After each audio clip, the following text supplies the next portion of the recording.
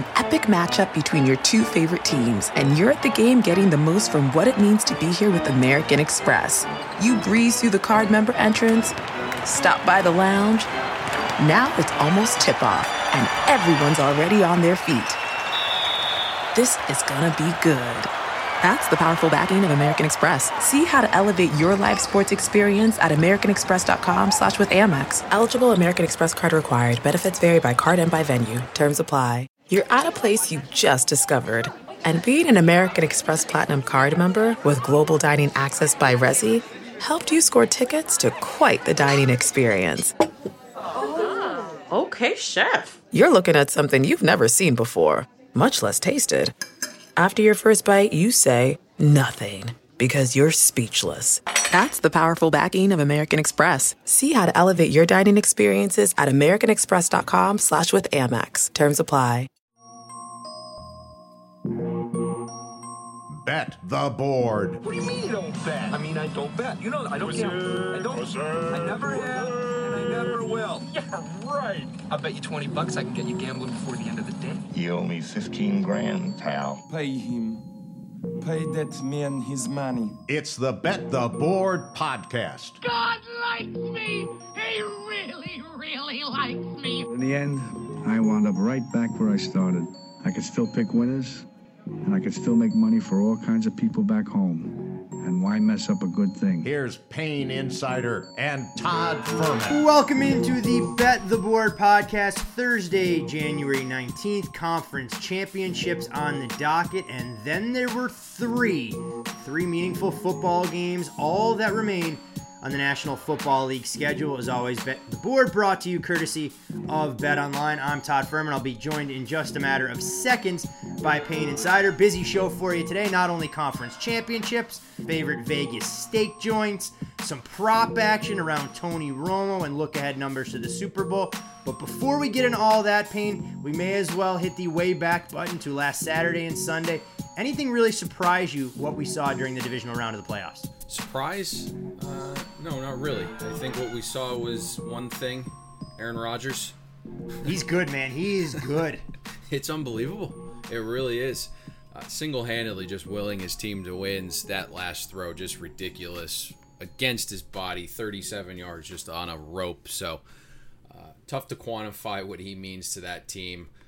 Good offensive line around him, keeping him upright. They've been fantastic. But aside from an offensive line and Aaron Rodgers, there's just not much there. And I think this game will likely decide who's the MVP. I'd give it to Rodgers still at this point. So the Falcons' offense in the other game, as we expected, we talked about that overrated Seattle defense.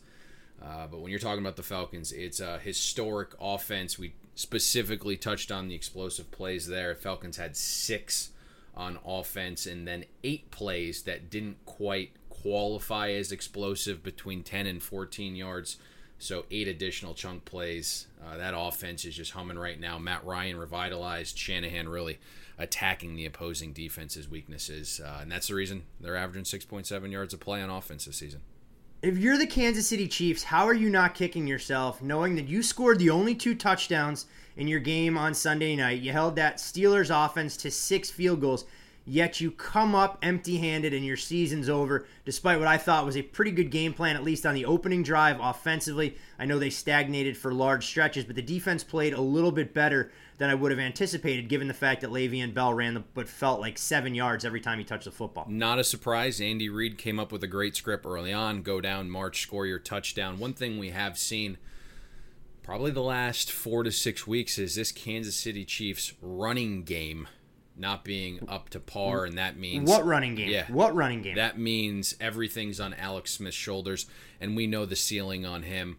Unfortunate call there, tying it late in that game. Is it a hold? You know, absolutely. You look at it a little bit deeper. Harrison went so far wide outside. Even if he wasn't held, he wasn't getting to Alex Smith. He was 7 yards away from Alex Smith at that point. I'm not sure you make the call in that critical of a game, but Pittsburgh dominated basically. So, it's unfortunate. We've seen it. There's a ceiling on Alex Smith. Andy Reid come playoff time can't win the big game. So no surprise there in that one. Houston Texans, I know they kept the game obviously competitive for a half before running out of steam late in the second half. Do you think we've seen the last of Brock Osweiler as their starting quarterback? He vows to come back stronger than ever in the offseason. Really a tough game to judge. Went back and watched, and yes, you get a Texans team that's inside the number for a large portion of that game. Patriots don't even come close to playing their best, and you think the Texans are probably the right side, but you dig a little bit deeper there. I'm not sure a single point was generated from their offense. It was either coming from fumbles, short fields, turnovers. I didn't see a ton there from the offense. Brock does make his first fantastic throw of the game. And Will Fuller drops it. Yep, Fuller drops it. That was an absolute dime. That might have been the best pass of Brock's career, maybe of the entire playoff so far. An absolute dime just dropped. But you go back, you look at all the points the Texans scored, every single one of them aided by a turnover or a penalty. Now, you don't like to take their first three off the board, but because they do drive 50-plus yards after the personal foul. But that was a punting situation. So, again, every single point the Texans scored last week via penalty or turnover. Yeah, we don't cry over spilled milk around here. Did not get to the window with the first half under ticket in that particular game. Still feel a bit job knowing that 17 points came off of what I'd like to affectionately describe as junk, including a special teams touchdown. But as we didn't hit on, and you told me after it happened, should have known the Texans would be good for at least one of those lapses, ranked dead last when it comes to special teams. You asked about special teams in the Seattle game. This was the game that it really reared its head. Now, this is interesting because special teams coordinator Larry Izzo was a just standout player here for the Miami Dolphins on special teams, made his career on special teams, not quite transitioning to the same success as a coach. Now, back-to-back years, the Houston Texans special team dead last in special teams efficiency. Yeah, not exactly a ringing endorsement for a team headed in the right direction. Of course, I think we'll have a little bit more Texans discussion on this podcast, Payne, than most people would anticipate, given that their season's over. I wanted to bring up one topic, though, that's kind of bothered me some. We'll obviously get Dave Mason's take on it very shortly. About some of the philosophies taking place at BetOnline and the way they've approached the playoffs. But we've read and been inundated with a ton of articles this postseason about how well the public's doing. Public side's 8-0 thus far. Money line action last week, specifically on the Green Bay Packers. Put books in a precarious position. We knew parlays were clicking in with some of these very favorable numbers as far as underdog value, so to speak. But I spoke to a couple of professional bettors out here, and I think the stories they told me were rather interesting, specifically about this Dallas-Green Bay game. And I don't need to mention books by name. I think some of their employees and executives may listen to this podcast, but it goes without saying that there are some wayward bookmaking techniques taking place out here, and books that are flat out not interested in balancing action whatsoever when it comes to these playoff games. Folks were telling me they tried to go in and get the best of the number, laying a price on the Dallas Cowboys money line, upwards of $5,000 or $10,000 a pop, risking 19 dimes to win 10, somewhere in that ballpark. They were backed off, not to half limits, but to nickels on some of these mobile apps out here. And then we have to listen to these books come out the day after crying over, how things went. I don't even know how to best articulate it. High 6-figure loss, low 7-figure loss, worst day that we've had since we opened up our operations in the state of Nevada. And while I'm normally sympathetic with bookmakers if things don't go their right way, I can't be in this kind of situation because you're not booking the game the way it needs to be done. You are essentially gambling, operating under the assumption that the betting public is always wrong, which I think is flawed logic to begin with. But at the same time, Payne, I learned one thing at a very early age as far as my bookmaking acumen behind the counter. You don't put yourself in a position to have major decisions on playoff games because if you happen to lose 6 or 7 figures, it takes you until March Madness to get your balance sheet where you need it to be. And oftentimes, if you were to have a major losing playoff game, and heaven forbid this town has a massive loss on the Super Bowl, you're going to take 9 to 10 months to get yourself back in the black, and I just don't understand this mentality whatsoever. We'll obviously get Dave's take on the topic to see if he feels the same way for how BetOnline books it. But am I nuts here? I think your last touching point was probably the best. I think it has to be a little bit different when it comes to playoff games. You know the handle, the action is just 10 times what it is, in regular season games. And I'm all about the long-term mentality, the long-term approach. It's how you have to be in this business. And when it comes to the NFL, it's a short sample. So, we talk about books getting bludgeoned since, week 8 or 9 of this season, and you put that into perspective. How many games is that really? And especially when it comes to the sharp guys betting, how they're not doing 3, 4, 5 games a week, 10 weeks, 50 games. It's really a small sample size that I think a lot of us get lost in. But when it comes to these playoff games, I would feel much better not having massive liability as a sportsbook operator. I know they treat them like a Sunday night game, a Monday night game, and they're willing to take a little bit more of a position. But when you're absolutely loaded on a side, especially when you're a square book, I don't think you can turn down some of that evening out money from the professionals. And I think, we talk about it a little bit, and I'm shocked at this because at the end of the day, the guys behind the counters, the bookmakers, the ticket writers, they're into this business because they like to gamble as well. And so they get the information from the sharp guys. I'm just shocked, they're not more friendly. It feels like there's this, sentiment where, hey, we'd rather have the public beat us than the sharp guys. And it's just so odd because a lot of the guys behind the counter booking are getting that information from the sharp guys and betting it on their own. So I'm not sure why there's that disdain for the sharp guys. I think you're exactly right when you mention that point. There are a couple books that do things well. They take advantage of the sharper customers that come into the shop. They create those symbiotic relationships where they can lean on their information and shade the market accordingly, going, we trust these guys, they're long-term winners, and we're willing to openly embrace on the apps or over-the-counter lopsided action on particular games, whether it's NBA totals, whether it's college basketball sides. All right, fine. But when you're talking about playoff games of this magnitude and you openly more or less reject, for lack of a better term, some of that action coming in on a number that you've clearly shaded, I think it's, I don't know if it's ego is the best adjective to use for it, and you mentioned some of the more recreational facing books. I just think it's a long-term business strategy that's flawed, when you should be trying to figure out, okay, we know there's going to be sharp action here, but oftentimes on these games, unless you have a very strong opinion, and if you have a strong opinion, even if it's on a playoff game, hey, go ahead and keep your number there. If you think that the market's wrong, stay a half point lower, stay 10 to 15 cents higher on a money line. But when you don't have an opinion on the game and you're just going to senselessly book this way and allow those $100 tickets and parlay action to continue to ratchet things up, it's just mind-boggling to me. And then the fact that they have the audacity to come out and cry foul to the major media outlets, come out and say, hey, you know what? We wanted to keep a position on this game. We were okay incurring a 6-figure loss for just that reason. But to say, whoa, me, the public this, the public that, don't give me that line of bullshit. I might have been born at night, Payne, but it wasn't last night. Yeah, and I think there's probably a middle ground in there somewhere, and who knows, maybe these handful of shops out there, maybe they said, listen, we're going to take a stance here. And we know it's kind of a fallacy. It's fantasy land. Every single sports book would love 50-50 action on every single game. 100 guys here, 100 guys there. We have no problem paying this 100, their $100 when they win if we're taking 110 from the other 100. But that just doesn't happen. So to earn, you are going to have to take some stances along the way. Maybe those guys there felt strongly about Dallas. I can tell you the sharpest guys in the world were on Dallas, so they probably felt some, comfort in that situation. But I think there has to be a middle ground for sure.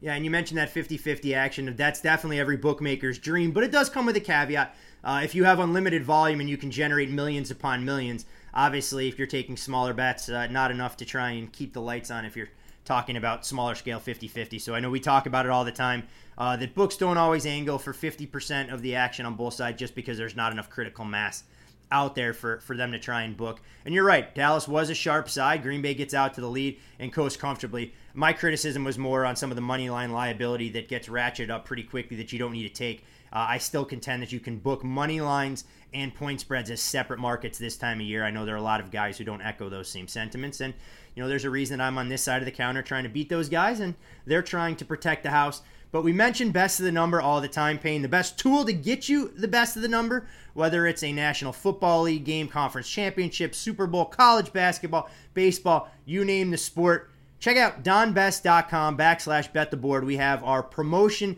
still going strong for the mobile app. $10 gets you a little bit of a delay for more of a recreational bettor. If you want to go for the Cadillac edition of $50 a pop, real-time odds right to your iPhone or Android. Great interface. You can customize it just the way you like. I know you are a huge fan of the desktop version, Payne. You and I both run that around the clock. But when we do have to leave our office for about 12 minutes a day, we at least have the comfort of knowing that the mobile app is right there for us. Yeah, absolutely. And I think the desktop version, you end up getting the mobile live version for free as well, correct? Yep, the mobile, if you want to spend a little bit more and do the desktop version, you do get a mobile login as well. And talk about one of the best bundles that's out there. Special pricing does apply, so if anybody's interested, reach out to us at Bet the Board. We'll help facilitate that discussion with the folks at Don Best. Yeah, without question. I use it every day. It doesn't get logged off unless I'm, restarting my computer, things of that nature. So I use it every day. And again, the desktop, a little bit pricier, but you do get the mobile live odds included when you're on the road. You get what you pay for in this industry. I think oftentimes that's lost on a lot of folks. So check that out, donbest.com/bettheboard. We know a lot of our listeners have offered positive feedback thus far and are enjoying it, hopefully having a chance to lay the best of the number every time opportunity presents itself. But Payne, before we get to the playoff games and the Can't Beat Meat article that we put out earlier this week, we bring in our weekly contributor, Dave Mason from BetOnline. You can follow Dave on Twitter at DaveMasonBOL. Okay, Dave, you shared it with us candidly. Last weekend was a bit of a bloodbath, and since we don't sugarcoat anything around these parts, how bad are we talking once the Dallas Cowboys came up short against the Packers, the Pittsburgh Steelers end up getting to the window? What did it end up looking like at BetOnline? Much worse than the previous weekend. As bad as the wild card weekend was, I mean, the divisional round was probably about 3 times worse. Every damn side for the public covered. I think we won a few props here and there, but everything else: spreads, totals, teasers, parlays, money lines. I mean, the parlays was the biggest. I mean, spreads, all the sides covered, public sides covered on the spreads, so it was obviously bad. But parlays, we paid out 4 times more on parlays compared to straight wagers on spreads. So there's just no way. The players just bent us over last weekend. You mentioned teasers in there too, Dave. Have those kind of been a thorn in your side, not only in the postseason but the regular season as well? I feel like a lot of the primetime games were falling pretty close to the number, allowing you to tease favorite, underdog, over, under. It really didn't matter what permutation you were trying to go to the window with. Yeah, teasers have been horrible all year. It's been, I think our hold going into this weekend was about 1%, a shade over 1% for the year on teasers, and that's just unheard of. Teasers has always been thought of to be a sucker bet, just between the 3 of us, of course. But but no, I mean, I think they're sucker bet on us now. I think you're a sucker if you're not betting teasers now. I mean, it's just crazy. They're always hitting left and right. It's, I think, a credit to how efficient the NFL market has become and how tight those numbers are. As numbers, get to be more spot on, it creates a little bit of opportunity for teasers. But I don't want to spend all of our time with you this week, Dave, dwelling on some of the negatives. You guys actually had the foresight to hang a pretty interesting prop this week about where Tony Romo will be playing his football in 2017. I guess it's kind of a 2-part question for me. How's the action been on that prop? And more importantly, how did you guys end up deciding on what prices to use before you even opened that market? Yeah, no, the action's been really good. Anytime you open something like that on a big name player, you get really good action. I mean, thinking back a few years ago when LeBron James is making his decision and the Peyton Manning tour. I mean, those are probably 2 of the most popular props we've ever offered as far as action went. We got killed on that Peyton Manning prop. I remember that when he's getting on a plane to everybody. I think everybody thought he was signed, sealed, and delivered to Miami, and then they show him at the airport getting on a plane to Denver or something, and everybody's betting him at like 20-1 or something. I forget what the number was, but we got murdered on that one. But yeah, it's they're a lot of fun to hang, and a lot of kind of a little tough to come up with number. You're looking at rumors and what team needs a quarterback and what team could realistically sign someone like a Romo and his contract. You look at Texans, you think they would be an ideal choice for him to land because, they're a good team. They just really desperately need a quarterback. But, then they got that Osweiler contract hanging over their heads. So is that really a realistic spot? But as far as action goes, 40% of the bets right now are on the Broncos. I guess that I think a lot of people are probably thinking, what they did with Peyton Manning a few years back, that might be a good place for him to land. We took a sharp bet on the Cowboys at plus 800. That's now down to plus 650. But Chiefs, Cowboys, and Broncos have taken on most of the action. It'd be interesting. We'll, of course, offer our thoughts with Payne later in the podcast. So maybe you guys will see a little bit more sharp action trickling in on that particular market. While we're on the prop side of things, Super Bowl look-ahead lines. We know you guys hung them earlier in the week. What have those numbers look like, and have you guys seen any action, public or otherwise thus far?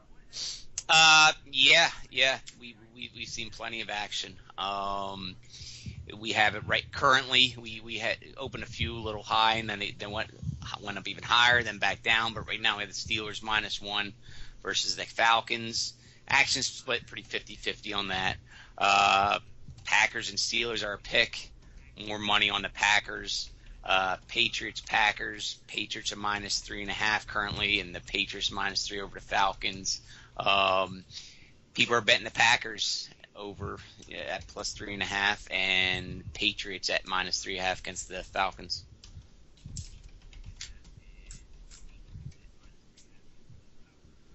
Dave, as we transition to this weekend, awesome. We know the players' pockets are fat that's right now. How's Handle looking so far? Pounding away at over the, I don't know how long has it been I've been whining about us losing probably since November. I know we've ended December really good, but the first part of December was bad, and then the second part of December was good. But I know your listeners probably tired of me talking about it, but that's what happens when the players win is our active numbers go up and people are betting on more stuff. And this weekend, the action right now is just awesome. We're looking for a record-setting weekend worth of action. I think we'll definitely exceed last year's conference championship weekend.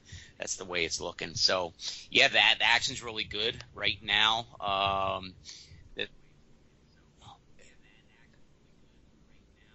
Oh, yeah. Speaking of that action, what are we looking like right now? Any sharp, glaring public sides, needs for Pittsburgh the houses, any sharp money coming in Atlanta this week? -4 as far as public is concerned in the Green Bay-Atlanta game. 68% of the bets are on Green Bay and the points. Money line is going to be huge again. 90% of the bets are on the Packers, which is about plus 175 right now. That humongous over-under, people are still betting the over 60 points. About 76% of the bets are on the over. The Pittsburgh game, the spread, about 66% of the bets and 67% of money are on the Patriots, which is currently -5.5.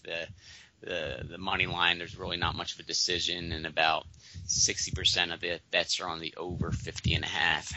Dave, if you want to drop that Falcons money line a little bit, I can make a few phone calls and help balance you guys out from that 90% pretty quickly if that's what you're looking for. Yeah, I don't see it going down too much. You get a lot of that on Twitter. Like, why don't you just lower it? Why don't you just keep lowering it to get money? And it's like, you got to think long. If you're booking one game for the rest of your life, maybe the Super Bowl you do something like that, but you start offering too many discounts, and that's going to hurt your long term. You know what I mean? You just got to think long term. For all those games that we get our tails handed to us, where people think that there's just so much more value on the Green Bay, there's always an opposite. There's always that game a few weeks ago or last week that was just the opposite, where people thought your line was too low and everybody pounded that stuff. What was it? That Patriots game we won like a month ago. Was it the Vikings game, or I forget where it was like a record-setting action, and everybody thought the number was too low and everybody's pounding the side, and we ended up winning that one. So you win so much more. So you're going to cut into your profits if you start offering too much of a discount, maybe 5 cents or so, but it's not. You're not going to get a huge discount. Not here. We'll have some thoughts on that. We can take that off the air and discuss some thought process there from the bookmaking perspective. As far as promotions for listeners that are looking to load up going into championship weekend. And, of course, you guys will unveil a laundry list of props, I would imagine, at some point next week. What kind of things can they expect at the shop? Yeah, well, Super Bowl props will be going live probably Tuesday through Thursday. Tuesday will be the more of the generic stuff, easier stuff to put up, like team to score first, that kind of stuff. But by Thursday, a lot of the player props will be going up, some of the exotic stuff, which is always a lot of fun. But as far as promotions are concerned, we still have the sign-up bonus. If you do not have a BetOnline account, we got the 75% welcome bonus waiting for you. Use promo code 75BTB on your first ever deposit to get a 75% bonus for the sports book. If you already have a BetOnline account and you have not taken advantage of the reload bonus yet, use promo code 50BTB for a one-time 50% reload bonus. The max bonus on either of those is $1,000, and all the terms and conditions can be found at promotions.betonline.ag/bettheboard. One final thing. Tomorrow's the inauguration for Donald Trump. We have a ton of odds open for his speech. Stuff like over under how many times he says "Make America Great Again." The length of the speech is over under 15 minutes. How many times he's going to tweet tomorrow? Over under 4.5. So head over to our politics section to check out all those odds. That's Dave Mason. You can follow him on Twitter at Dave Mason BOL. Joins us each and every Thursday throughout the football season. Dave, I'm sure you'll be in all the prayers of our listeners as they root for you to have an NFL weekend that ends up in the black. Sounds good, guys. Have a good weekend. A little Tony Romo action there from Dave Mason, Payne, talking about where we think old number 9 is going to take his first snap, or I guess land a roster. Probably should have gotten stipulations ironed out there from Dave. But when we look at Tony Romo and all the headlines he commanded, Dak Prescott, in my opinion, showed that, hey, he's going to be the face of the Cowboys franchise. I know Jerry Jones and Jason Garrett don't quite want to sign off on that, and of course that may be a little bit of posturing and prisoner's dilemma trying to drive up the price for Romo. The Broncos odds-on favorite you heard from Dave Mason. Does that surprise you? And more importantly, I guess, does that seem like a logical landing spot for him in 2017? I think it does because of Elway. He can sell it. There's already been the Manning blueprint, and it's yielded championships. So I think that's there. Then you just kind of have to question the offensive line. Wasn't great this year. Are they going to add to that? Didn't get the ground game going. Cold weather. We know kind of the toll that takes if you have creaky old bones and back ailments. Don't pick on me right now just because I'm the old man on this podcast. The Texans do make sense. You stay in the same state. The team's absolutely loaded from top to bottom, other than their quarterback. And then you talk about the AFC South. It seems like a pretty easy destination if you can, navigate the old Tom Brady. I saw other numbers here. The Jets, Buffalo. It just seems like too much turmoil there. Again, cold weather, dealing with Brady in division. What's a sneaky one? And I know they're the long shot, and I'm not saying that this is going to ever come to fruition. But you're talking about Ryan Tannehill and his knee. I know he's strengthening it. They're going to go in April and decide if it needs some type of surgery. Right now they think it's an MCL. There was some damage to the ACL. What if they go in there and suddenly they see some damage that is going to require a full ACL repair and he's out for the season? Are they going to go to Matt Moore? Is that going to be their guy, or do they call and dial up Tony Romo? Warm weather, not that far of a travel, no state tax. It'll be interesting to see what happens there with Ryan Tannehill's knee, and if they feel confident in Matt Moore, and if they don't, as a 1 to 2 year stopgap. We know Adam Gase, the quarterback whisperer. Maybe there'll be a little relationship built there. But I think it'll be tough. It will be tough for Jerry Jones to let his little son leave Dallas. I think that's going to be tough. Spread his wings. Well, you heard Dave say they took a sharp bet on the Cowboys. That number opened 8-1 down to about 6.5-1.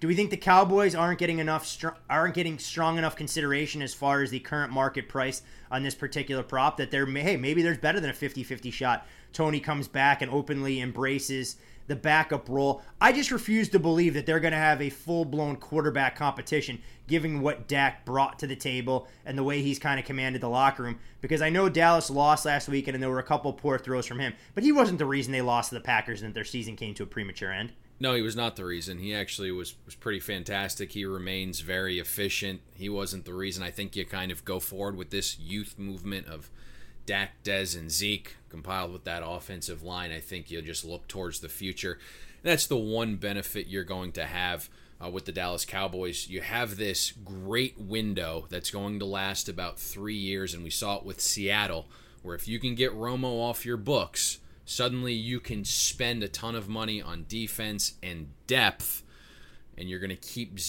Dak there with his rookie contract. It really gives you a huge bonus. Now, things will change in 4 years when Dak goes to sign his $100 million plus deal.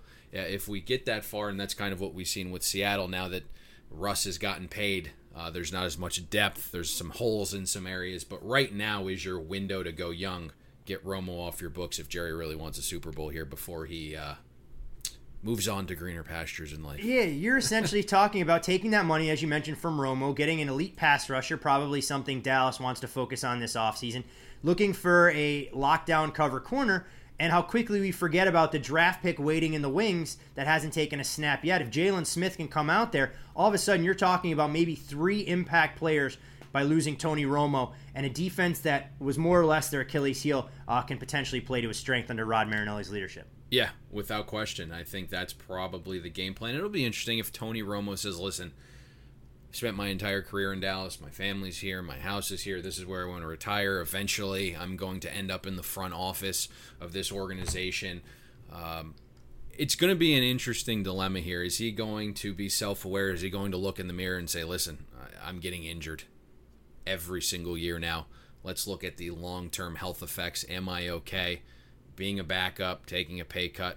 It'll be interesting to see, but certainly Elway, I think, propositions him with something that he's going to have to debate. Yeah, it should be interesting to keep tabs on that. Clearly one of the biggest names that will most likely change addresses this offseason. But Tony Romo and the Dallas Cowboys season is over. The team they lost to the last weekend in the Green Bay Packers, they continue to march on under the leadership of Aaron Rodgers. Atlanta, a 4.5-point favorite at BetOnline this weekend as they play host to the Green Bay Packers. Total on this game, 60. One of the better regular season games we saw earlier this season between these two teams, a 1-point Falcon win. Game went over the total. Falcons don't cover, as modest 2.5-point chalk, depending on the closing line. But Payne, I want to start this discussion with a question that I think you may call dumb, but I'm sure it's on the tip of everyone's tongue.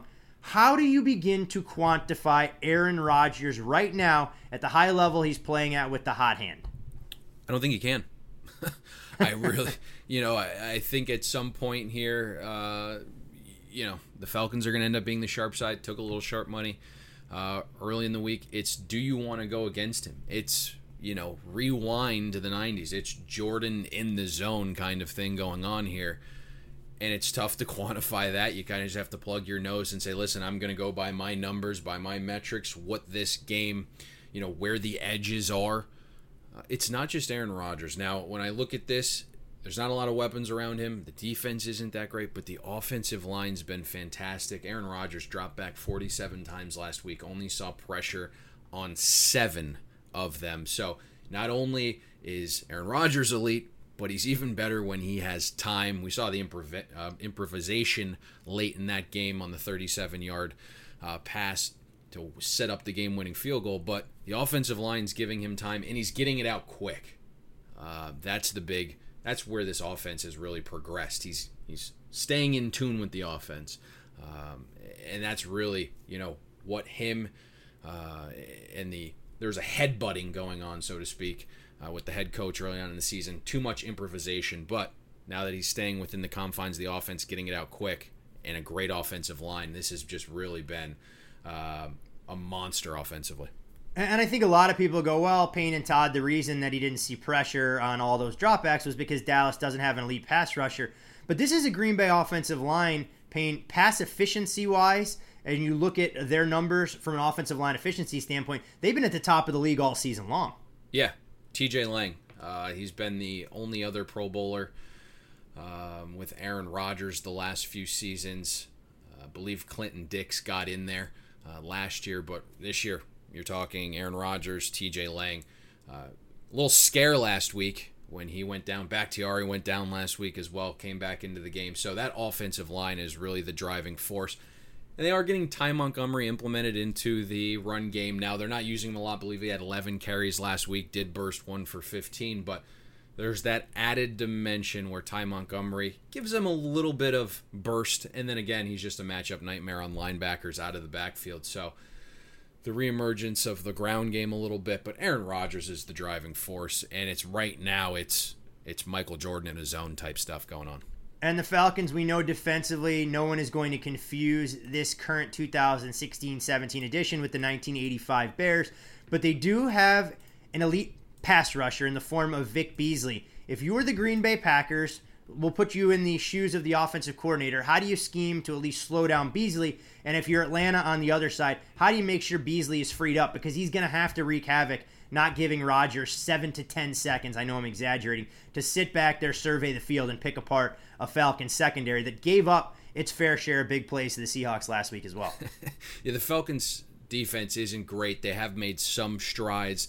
A lot of the young talent getting acclimated to the system. I know Claiborne's down this week. It's a significant loss for that defense. You just want somebody that can make some plays here or there, and he could do that, make a negative play, set the offense behind the chains. Vic Beasley, obviously the guy you have to focus on, but you have a great offensive line. I'm pretty sure, just knowing the egos of those guys, they're going to want to go mano a mano. They're not going to provide a ton of help initially. They'll adjust as the game goes on if it's needed, because if you can slow down Vic Beasley, there's going to be lots of opportunity there to attack that Falcons secondary.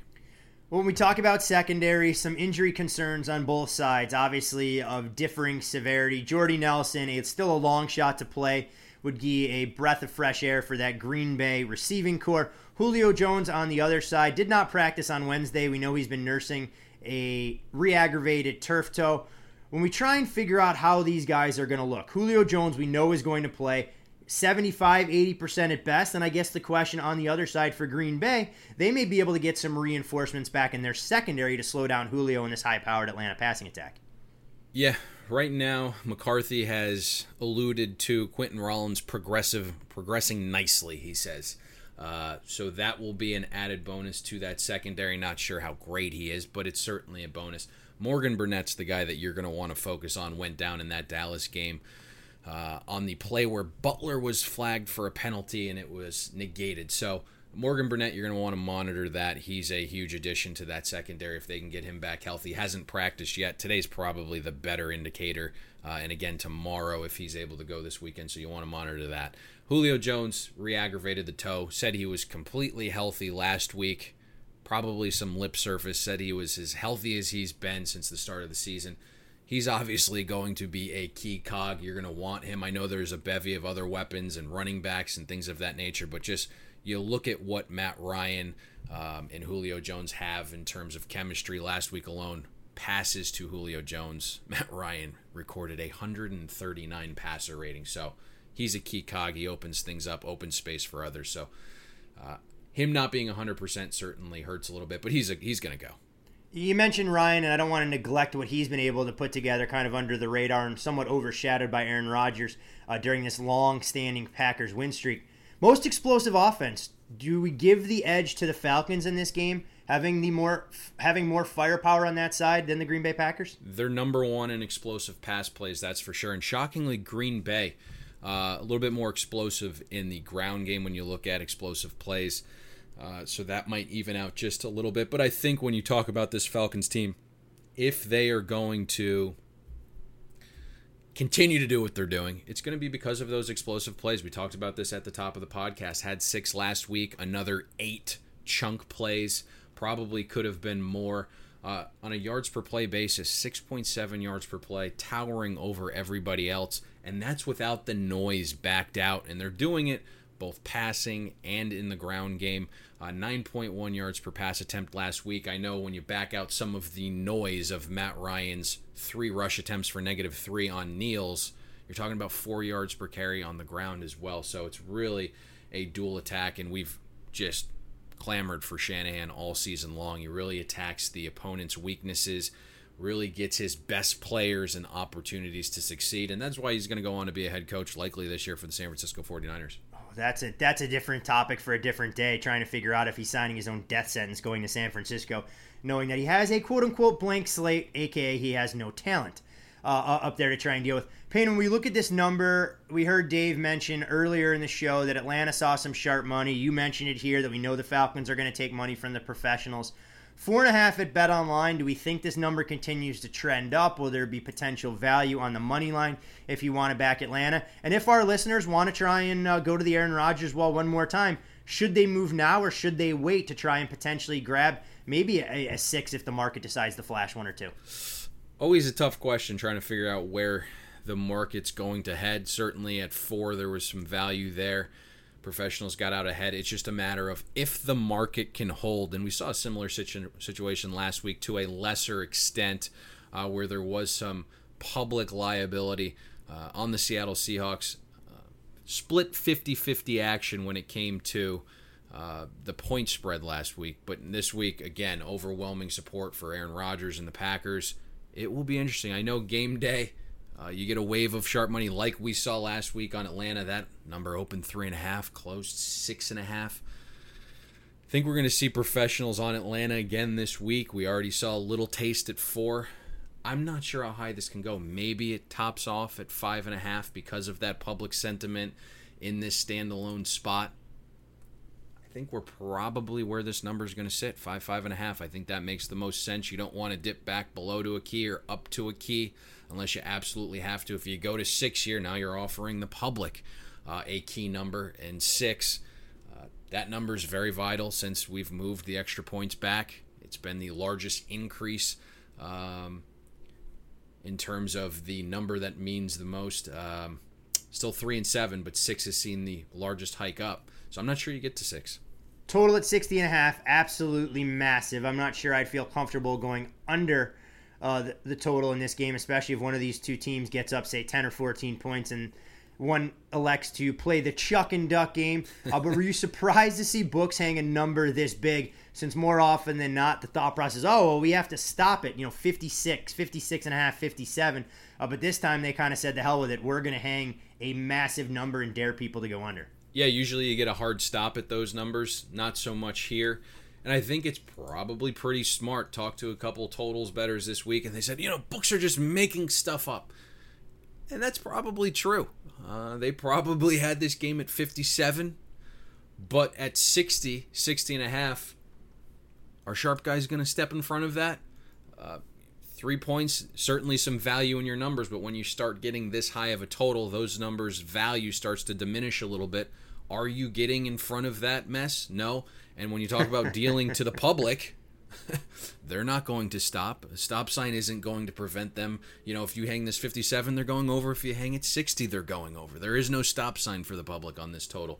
And I'm not saying that the public doesn't get there. They potentially could. You talk about, both great quarterbacks, both great offenses, and the defense is not providing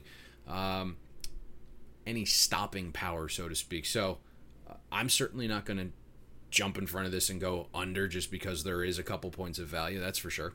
Yeah, I think it's all about how the game flows. If Atlanta decides they want to establish the ground game and keep Aaron Rodgers on the sidelines, then yeah, it's going to put a premium there if you can sustain longer drives. I just don't think either of those defenses are immune to giving up chunk yardage and or big plays. I will ask you this question, and this is more philosophy. It really doesn't impact the handicap.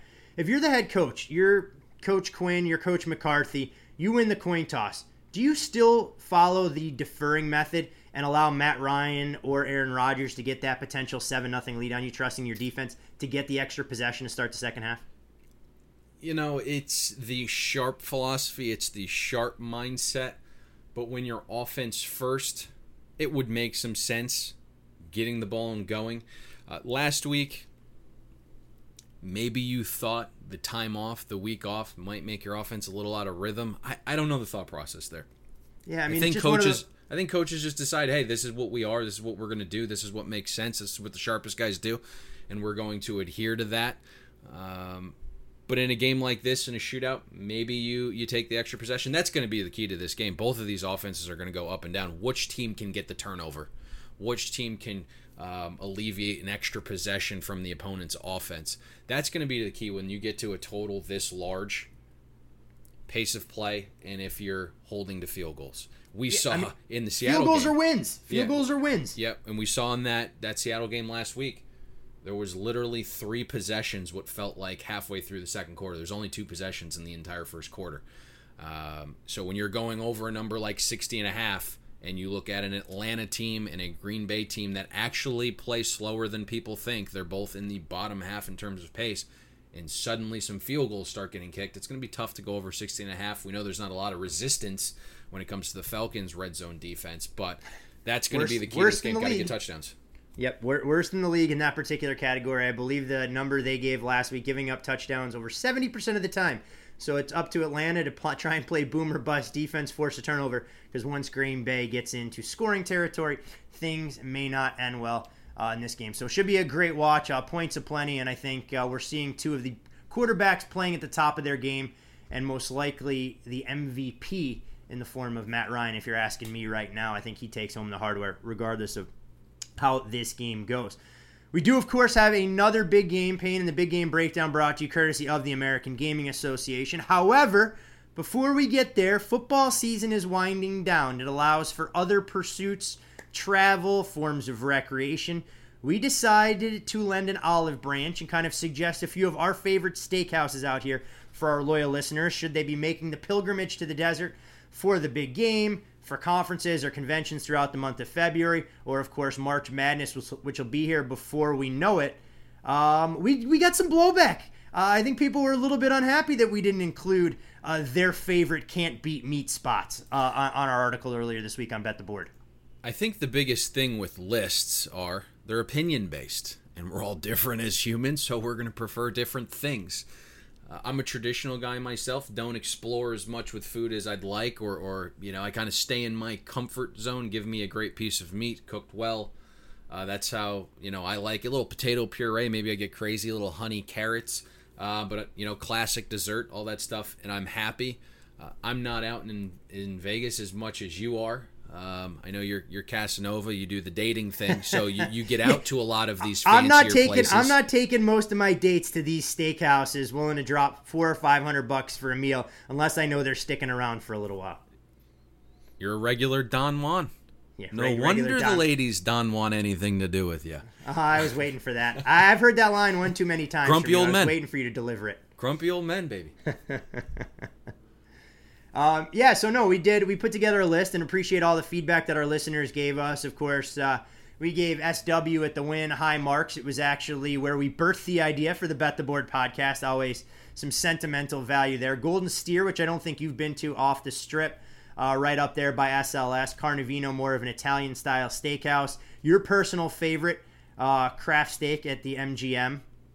And Del Frisco's, where we've had some dinner and cocktails with a few of our industry colleagues over the past couple of years. So those were the steakhouses that made our list. Appreciate folks that recommended Vic and Anthony's in the Golden Nugget. Mastro's available in the Crystal Shops right adjacent to Aria locations, I believe, in Los Angeles, Beverly Hills, and Phoenix as well. I'm trying to think of some of the other spots that came up. Strip House at Planet Hollywood mentioned a few times. And then an Italian joint, Piero's, off the strip, old school feel. Didn't think that quite classified as a steakhouse, though.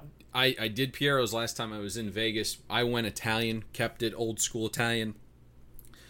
There was a guest that got this. The person I went with is like 80 pounds. Decided to go with like the KC Tomahawk steak seasoned. It was like, came to the table. It was like 40 ounces. It was like massive. Good to see you dating European gymnasts. I wasn't going to say the heritage of this person, but it was actually a guy, numbers guy, and here we go. Didn't like the steak, so that's why it's more of an Italian place. Piero's, yes, they offer the steak, but I didn't want to put it on the steak list. It's more of an Italian spot, which I like. Thought the I mean, Italian we can do Italian restaurants later, and of course, if our Il Mulino, baby, you did that last night. Yeah, I did Il Mulino last night. A little bit of Chianti, some eggplant parm, top shelf. I know that's a personal favorite of Dave Mason, but we can put together all sorts of Vegas restaurant recommendations, nightclubs, and all that. So if you have suggestions, tweet them to us at BetTheBoardPod. Happy to put together kind of an insider's guide to what takes place in Las Vegas. Always want to steer our listeners in the right direction. And if you're not following Payne on Twitter for helpful life advice, encourage you to do so at Payne Insider. Of course, you can follow me on Twitter as well at Todd Furman. Payne, Steelers Patriots, brought to you by the American Gaming Association, as we mentioned before.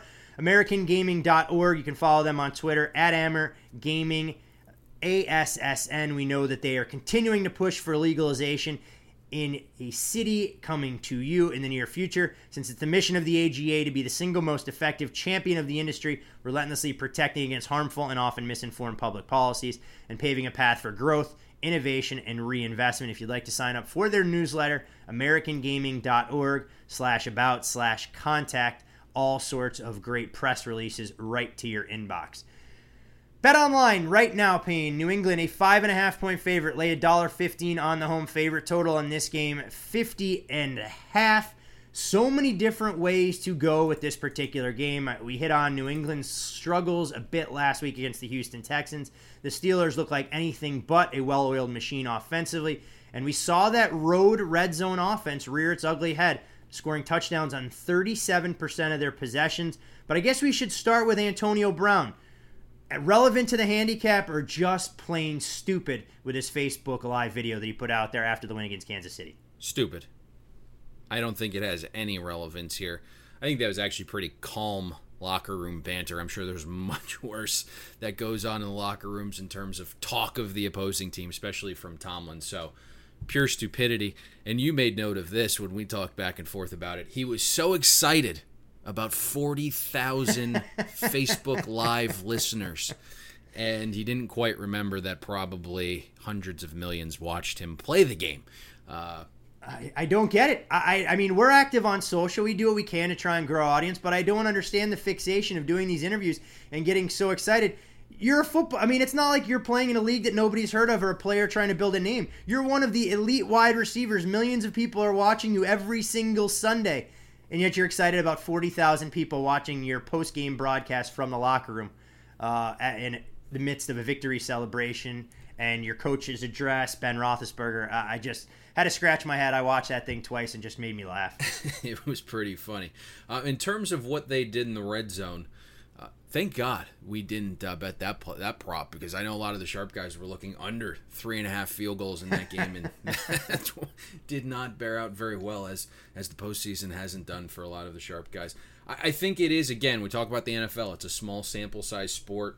There's just not a ton of games, and when you look at 8 regular season road games, I think the Steelers' numbers get drastically skewed a little bit. You talk about a throwaway game at Philly. It was just kind of a bad spot. They no-showed there. Big Ben gets injured on the road against Miami. Does play a majority of the snaps that game, but was a shell of himself dealing with the knee injury that we found out was pretty severe. Decides to come back a couple weeks later on the road at Baltimore at 50-60%. So I think those 3 games really skewed things along with the EPL matchup that broke out last week at Arrowhead. Yeah, I mean, nothing but booting field goals. And like we said, if you're Kansas City, you tell them going in, hey, you guys are going to be the only ones to score touchdowns. You're going to do it twice, and you're still going to lose a football game. I have to imagine that the Chiefs would have signed off. But alas, the 2 best quarterbacks, or at least the ones with the most pedigree in the AFC, advance for this. Payne, when we look at these games, I mean, we know Tom Brady, we know Big Ben, we know what these offenses can do when they start running downhill. But I think we have to talk defense here. And New England's defense been one of the more polarizing units. You see so many folks, well, New England hasn't played quarterbacks, they played Russell Wilson.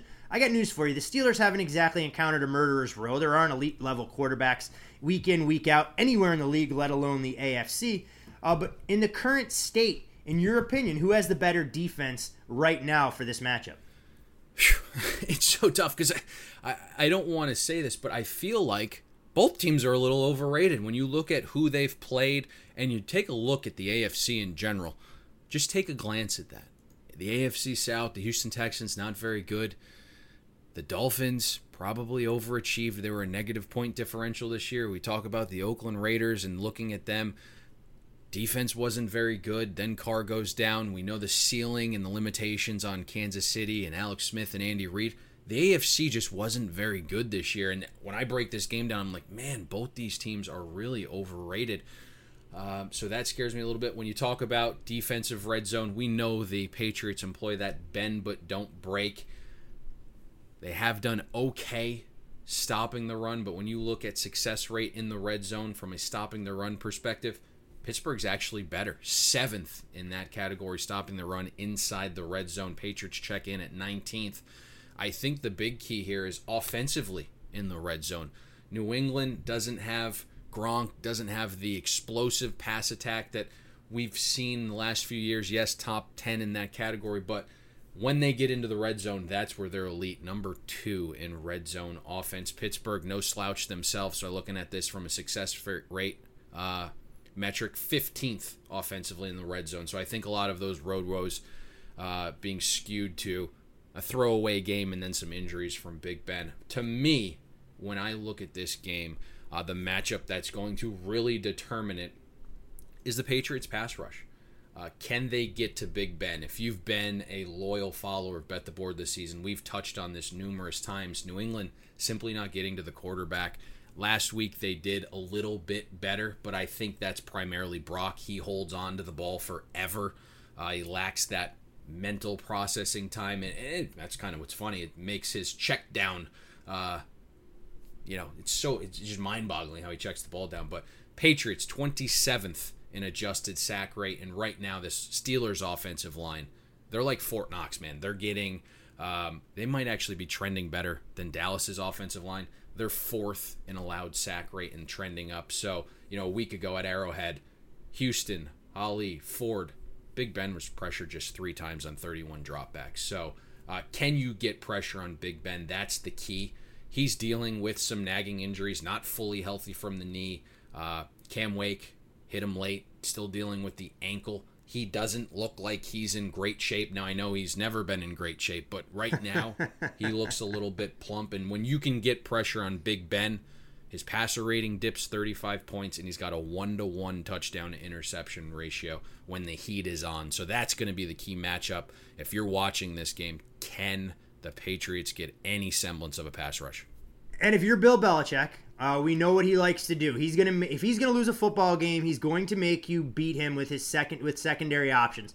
Pittsburgh obviously has the luxury where they have 2 elite level skill position players in the form of Le'Veon Bell and Antonio Brown. Obviously, safe to say that New England is going to do everything they can to make Pittsburgh one-dimensional, take away the run, and go, you know what, Big Ben? You're going to beat us with your arm. You're going to have to throw it 40 times, and it's going to be Antonio Brown, this, that, or the other, and you're going to have to spread it around to some of your secondary options in that receiving core. It's nice. It sounds great. It's what Belichick has done in the past. Couldn't do it with Landry Jones. Bell went over 100, was still coming back, not fully acclimated to the offense yet, off the suspension, and you had Landry Jones. Still went over 100 yards. Now you have Big Ben. I'm just not sure they're going to completely stop that. I know last week we thought maybe Bell was a little bit banged up. Tomlin gave him every single carry. But the KC rush defense is an atrocity. He didn't get touched. I went back and watched that game. He didn't get touched on most of those carries, Payne, until he was 3.5, 4 yards downfield. That's how good the offensive line has been. But he didn't have that burst, didn't look very explosive. I don't think he's 100% healthy.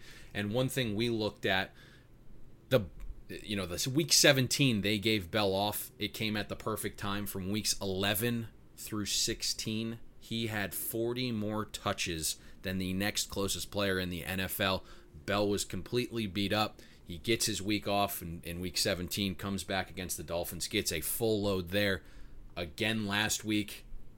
It's going to be interesting to see how he holds up. I know he's not 100%, so I'm just not certain what this Patriots defense is. It scares me. Now, I can tell you, Mason's spot on. There was sharp money at 6. My gut tells me... On the underdog, just to be clear, in case folks missed that, there was sharp money on the Steelers at 6. Yes, obviously. Steelers at 6. Yep. There was a little resistance at 4.5. Now, the bet splits aren't overly overwhelming, but when you talk about a game of this magnitude with this much action and handle, 57-43, that can really slant your books in a game this big. At 4.5, that wasn't just square money. There was a difference of opinion on the Patriots at 4.5. You have that same feeling. Something feels weird here. This just feels like one of those games where the Patriots play their best game of the season. Exactly. I don't want to say that the Patriots mailed in last week against the Texans, but you watch their body language. We've seen Tom Brady get fired up. Didn't get the feeling that the Patriots were ever really threatened by the Texans. It was kind of, all right, we're going to show as little as possible, go out there with a workmanlike victory. And they're the only team, I joked about it on social media, that we can say they played poorly, and yet they covered as a 17-point favorite. Now, knowing your opponent maybe a little bit, knowing what Bill O'Brien can offer you, probably not that scary. Exactly, and I think we're going to see a steady dose of Dion Lewis, who I'll make the case is the most explosive weapon that New England has going for them on their offense. I think James White only catching one ball last week. He's going to play a much more prominent role. And as we've seen, you talked about the Patriots' ability to get pressure on the Steelers. Will New England be able to slow down the pass rush of Pittsburgh that's showed a little bit of resurgence? Bud Dupree playing on another level. James Harrison, the ageless wonder. Amazing what you can do to your body with work ethic like he has, and $350,000 in supplements and treatments to keep you on the field. But you saw Kansas City try and run right at Harrison with Tyreek Hill. I think you're going to see New England employ some, a lot of pre-snap eye candy to keep Pittsburgh off balance a little bit. But I ask you this, is it reason to panic for New England with some of their offensive struggles, or was that an anomaly? I guess the last two playoff games, and there's prominent media folks that have said, hey, this is 2 games in a row that Brady hasn't looked his best against good defenses. Last year in the AFC Championship against the Denver Broncos, and this year against the Houston Texans. We've seen and discussed the great progression of the Pittsburgh defense, maybe a little bit based on who they've played towards the end of the season. But yes, they decided to go younger in the secondary, starting a lot of their younger guys that they drafted. Burns, Bud Dupree coming on nicely. The one thing I'll tell you this is Blunt's going to be a little bit more acclimated this week, I would think, in a game like this. Was dealing with the flu last week. Not a lot of people knew that. That's why he didn't get a boatload of the touches. Dion Lewis is a nice part, and what's shocking stat is the Patriots are 15-0 when he starts a game and is available to play. So Dion Lewis is certainly the X factor. One thing I will tell you is Ryan Shazier, maybe not great in the ground defense, but he's fantastic in coverage, so that'll be an interesting matchup. Dion Lewis and Ryan Shazier guarding him in space. Whoever wins that battle is going to have a decided advantage. No Gronk this time. He really tore up Pittsburgh in the first game. Bennett came out, said he had some butterflies last week. Maybe he's got a little bit bigger role this week. I think he's a fantastic tight end, so you're going to have to use him a little bit. Malcolm Mitchell out last week. Still a coin flip for this game. That would be nice to have that weapon back. When it comes to the pass rush, though, one thing the Patriots have done very well, their offensive line might not be great and loaded with talent, but the offensive line is a chemistry thing, and that's one thing that they've built over the course of time. There's really a chemistry. There's really an attention to detail there, so they might not be going out and spending huge dollars with their offensive line, but it's usually a very good unit overall because of that chemistry. Who can get pressure on the quarterback? We say it every week. I think you're going to have to figure out scheme-wise, and I know these two teams may not want to blitz a ton and put their defensive backs on an island, but I think it's going to be fascinating to try and watch this game unfold, see who has a few extra wrinkles up their sleeve. You have to give Belichick the coaching check mark for this particular matchup, but we know the Steelers' personnel. They have a ton of talent on that roster, and it's a defense that's peaked late in the season. We know what Big Ben is capable of. More than competent at the position, obviously, as a first ballot Hall of Famer. Tom Brady would love another Super Bowl. I can't wait to watch both of these games, Payne, and I know there's nothing that we're running to the window to try and bet right now, so we may share a recommendation on the Bet the Board Twitter feed at BetTheBoardPod come closer to kickoff on Sunday when we lock stuff in. But I don't think you could ask for two better matchups as far as quarterbacks are concerned. Marquee franchises with the exception of maybe the Falcons not being in that top tier, obviously. But games that everybody wants to see. I know people talk about, we want upsets this, we want that. And sure, if the Cowboys got through ahead of the Packers, I think that gets as many headlines. But when the chalk rolls through, regardless of what sportsbooks say, it makes for much more intriguing watching. And we only have 3 games left in the season. I can't wait for Sunday. Quarterbacks. That's what it comes down to. Do you have one or don't you? And as the quarterback grades go, the top 3 still in the playoffs. So you have a lot of star power there at the quarterback position. It really just masks so many problems you have. And it's going to be who gets hot. It really is. We see Aaron Rodgers. Is there going to be a little tail off there? I haven't bet anything yet at this point. I would think the closest game I am to, probably closer to Atlanta than anything else, but haven't bet it yet. And again, if we come with a recommendation, you can find it at bettheboardpodcast.com, and we'll tweet it out from the Bet the Board Pod Twitter handle. Yeah, I know a lot of people, hey, you guys listen to the podcast all season long. Last week we gave you 3 games, and when we lose, we're not happy with the results going 1 and 2 there. So if there's not something we love, regardless of how big some of these games are, we're not going to try and cram it down your throats. We'll at least have something for you, whether it's a prop or a suggestion to get you to the window, get you into the game come Sunday. As Payne mentioned, that'll be out there for you. Thankfully, Payne, you talk about having a quarterback. We have one, in you to anchor this podcast, to kind of guide me as needed. Dave Mason, he needs as much direction as possible. The unfortunate part is, once we wrap this podcast up today, we have 1 left before we put a bow on the 2016 season. The Super Bowl pod. I think we are talking to a few guests there, potentially a surprise guest. So we'll see. Yeah, try and lock up a big name, get a little star power if we can to talk some gambling. Trying to figure out that target date, probably, let's say Tuesday, Wednesday of the second week. We won't have anything going into the bye. I'm not sure. We're going to try and break down props. If there's something that really jumps off the page, we'll be happy to share that in the form of article. But as always, we want to thank all of the loyal listeners. You guys are the ones that have made this doing for the 3rd straight season. Hopefully have some major announcements coming in the next few weeks about the potential growth of the Bet the Board brand and maybe some expanded content, Payne. I might have to try and bump your salary up over there as we put in more and more hours. Yeah. Salary, cash, whatever works. I'm a cash guy. Suitcases of cash bundled with unmarked bills. But for Dave Mason, follow him on Twitter at Dave Mason BOL. You can follow Payne on Twitter as well at Payne Insider, and you can follow me there at Todd Furman. Again, want to thank everybody. 2 great games on Sunday. Wagering angles aplenty. We'll identify 1, 2. Never know. Maybe we'll find 3 that we can share with you much closer to kickoff on Sunday. But in the meantime, should you pursue NBA, NHL, or whatever other sport keeps your action fix going, check out donbest.com/bettheboard. Real-time odds right to your mobile phone. And hopefully we'll see you at the window with the best of the number. Some people just know the best rate for you is a rate based on you with Allstate. Not one based on the driver who treats the highway like a racetrack and the shoulder like a passing lane. Why pay a rate based on anyone else? Get one based on you with DriveWise from Allstate. Not available in Alaska or California, subject to terms and conditions. Rates are determined by several factors, which vary by state. In some states, participation in DriveWise allows Allstate to use your driving data for purposes of rating. While in some states, your rate could increase with high-risk driving. Generally, safer drivers will save with DriveWise. Allstate Fire and Casualty Insurance Company and affiliates, Northbrook, Illinois.